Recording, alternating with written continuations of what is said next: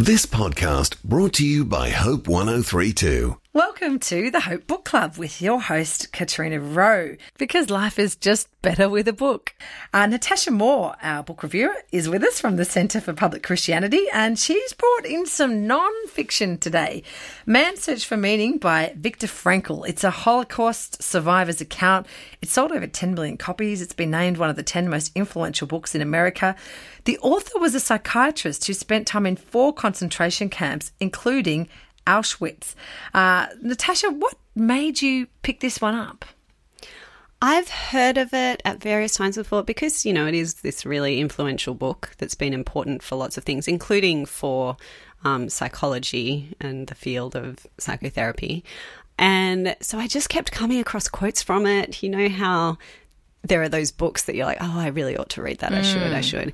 And then I was organising somebody else's library, actually, and I came across it. And so instead of putting it on the shelf, I put it on my pile of books to read. You poached it, okay. And picked it up, and it's very short, and it is astounding. I can see why it's, you know, one of the 10 most influential books in America. I was amazed to learn that it was written in 1946, like so soon after the events that it depicts. Did that sort of give it an immediacy that other World War II books might lack?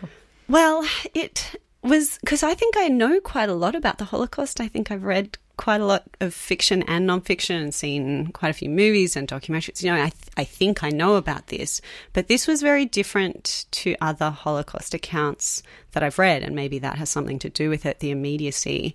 But it's also that, I mean, the original title of it in German was Saying Yes to Life in Spite of Everything, a Psychologist Experiences the Concentration Camp. And so it's really about, yeah, it is about his experiences. He just kind of tells them. But also it's about his theories on mental health and psychology and this method he developed called logotherapy. So logos kind of being meaning. So he's all about, and he helps patients with this, with finding meaning in their suffering. So instead of being a book about evil, it's really not a book about the Nazis at all. It's a book about human suffering and whether it has to be meaningless, you know? So what does he conclude about the meaning of life in the midst of extreme suffering? So this is, I think, really pertinent to our time and quite foreign to us because I think especially in the midst of, relatively speaking, huge material prosperity and, you know, our lives are fairly free of suffering by comparison with our ancestors. But I think that means that we often see suffering as kind of an anomaly and an interruption and just something to be avoided at all costs. And that means that we don't cope with it very well, actually, when it comes, which it still does. You know, suffering is an inevitability of human life. And so he, in these really extreme circumstances, you know, it's hard to think of a greater extreme of human suffering than being in a Nazi concentration camp. He goes, actually, there is meaning to be found in suffering. And, you know, rather than seeing suffering as something that is just, I just want it to end and that's all, he goes, you can see suffering as a task that's been given to you, a thing that life is demanding of you, that the universe has kind of given you. Or if you believe in a taskmaster, if you believe in a God, then this is a task that's been handed to you. And it can be a human achievement that, you know, he says these things that I'm like, I don't think you're allowed to say stuff like that. But he but knows if what he's talking can, about. He can, right? Exactly. Wow. So have you got a little bit that you could read to us, Natasha? Yeah, absolutely. I mean, there are so many bits I'd love to read. And one of the quotes that he uses throughout the book is from Nietzsche, the philosopher, which says that he who has a why to live for can endure almost any how. And he tells these remarkable stories. You know, he tells the story of this woman who is dying in a concentration camp, and that she said to him that she was glad that fate had dealt her this hand, that she was spoiled and rich and so on before the war, and that, you know, here she is dying in the Holocaust, and she says, there have been such opportunities for spiritual achievement here, which is a stunning thing to say. Let me read you a paragraph that kind of sums up his message. Suffering had become a task on which we did not want to turn our backs. We had realised its hidden opportunities for achievement, the opportunities which caused the poet Rilke to write, "How much suffering there is to get through." Rilke spoke of getting through suffering as others would talk of getting through work. There was plenty of suffering for us to get through. When a man finds that it is his destiny to suffer, he will have to accept his suffering as his task, his single and unique task. He will have to acknowledge the fact that even in suffering, he is unique and alone in the universe. No one can relieve him of his suffering or suffer in his place. His unique opportunity lies in the way in which he bears his burden. So he really has this sense of you always have a choice. You have the choice of how to respond to the situation that you're in, even when every other choice seems to have been taken away from you. So it's just stunning. When I was reading this book, every few pages there was something that he said that I was just like, wow. I would sit on the ferry and read this book and I'd say, wow, out loud. And people would look at me. Because It seems quite overwhelming. I think I wouldn't be able to read it unless I was on holidays because it would consume my whole mind. You've got to be prepared for the fact that it's quite affecting. Yes. And you'd recommend it then? I would. I think it's one of those life-changing books. It just really enables you to see things differently to how you have before. And there aren't that many like that. So I do recommend it.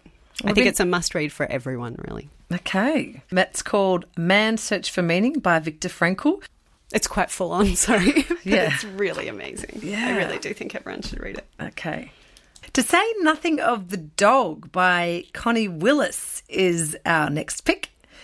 It's a time travel adventure set mostly in the Victorian era. It has elements of sci-fi, history and romantic comedy, which sounds exactly like my cup of tea. Natasha, I personally love time travel stories like The Time Traveler's Wife I really enjoyed, or Outlander. Are you generally a fan of time travel stories? I have read some. I'm not sure I am a fan because I usually find them a bit frustrating. There's always something incoherent about them because obviously there's a reason that time travel doesn't work and doesn't happen. And you really have to suspend your disbelief. Yeah, you'd have to tie yourself in knots for it to work. I think suspend disbelief is the phrase. And did you enjoy this one? I loved this one. So it's Connie Willis is a big sci-fi writer, won lots of awards. And I am a bit of a sci-fi novice.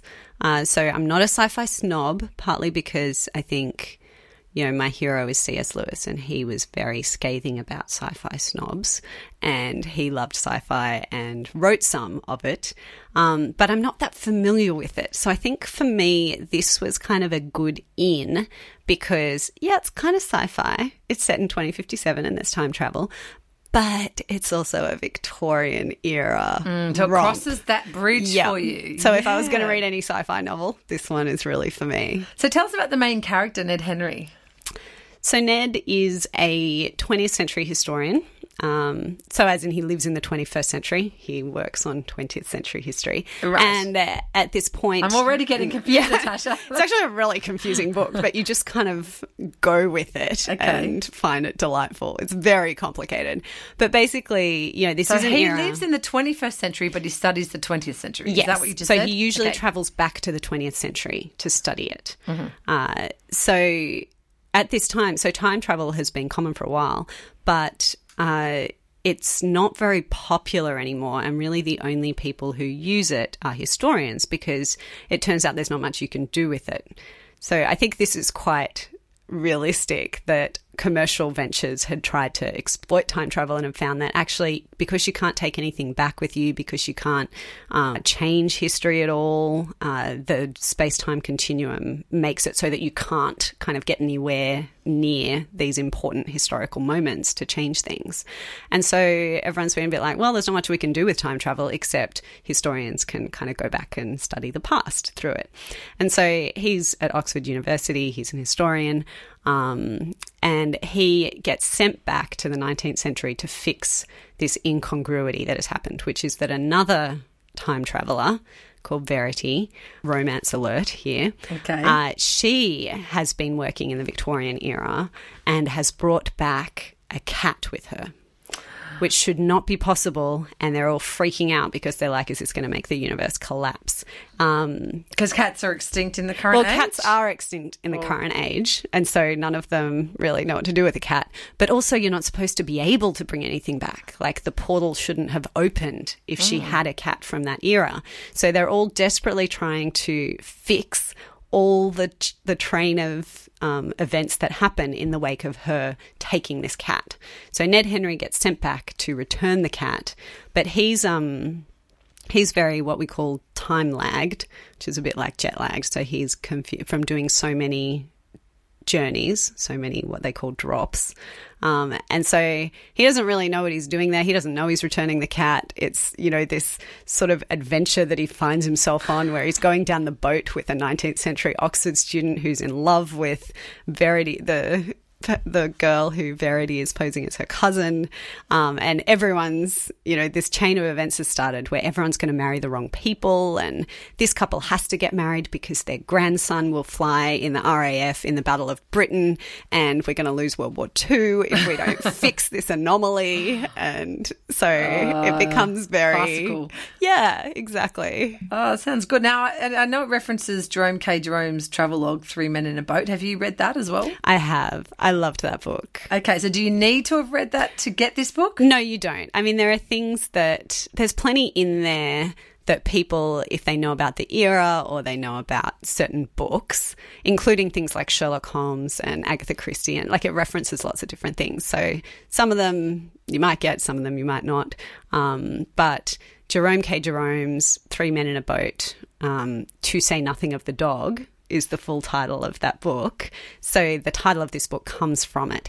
And it's a very kind of, you know, gentleman of leisure boating on the Thames and having a lark. And it's very much in the tone and style. It's that kind of whimsical and comic, and it's just a lot of fun. So if you have read it, you can, and enjoyed it, you can be sure you'll enjoy this. Okay. But if you haven't read it, you can still enjoy it. Absolutely. So all the reviews that I read about this book said it was, you know, they highlighted the humour.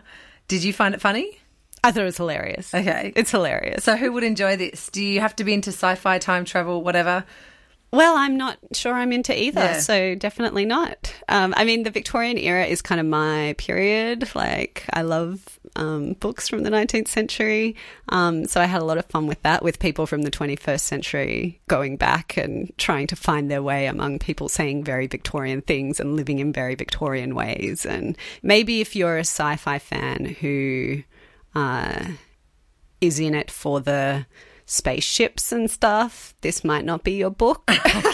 There are no spaceships. Look, it kind of reminds me a little bit of the Jasper Fforde Thursday Next series. She travels in and out of books and has to kind of, as you said, keep the continuity of things going. Have you ever read any of those? Yeah, I have. I have enjoyed those. Yeah, it is a bit fun. Like that. It's a bit, more overwhelming, let's say. Okay. So it's a long book, and it's relentless in how funny and farcical and just joyful it is. Okay. So now my pick, Natasha. So a book that I absolutely loved and really spoke to me in a time when I needed it was The Guernsey Literary and Potato Peel Pie Society by Marianne Schaefer and I love this book. Annie Barrows.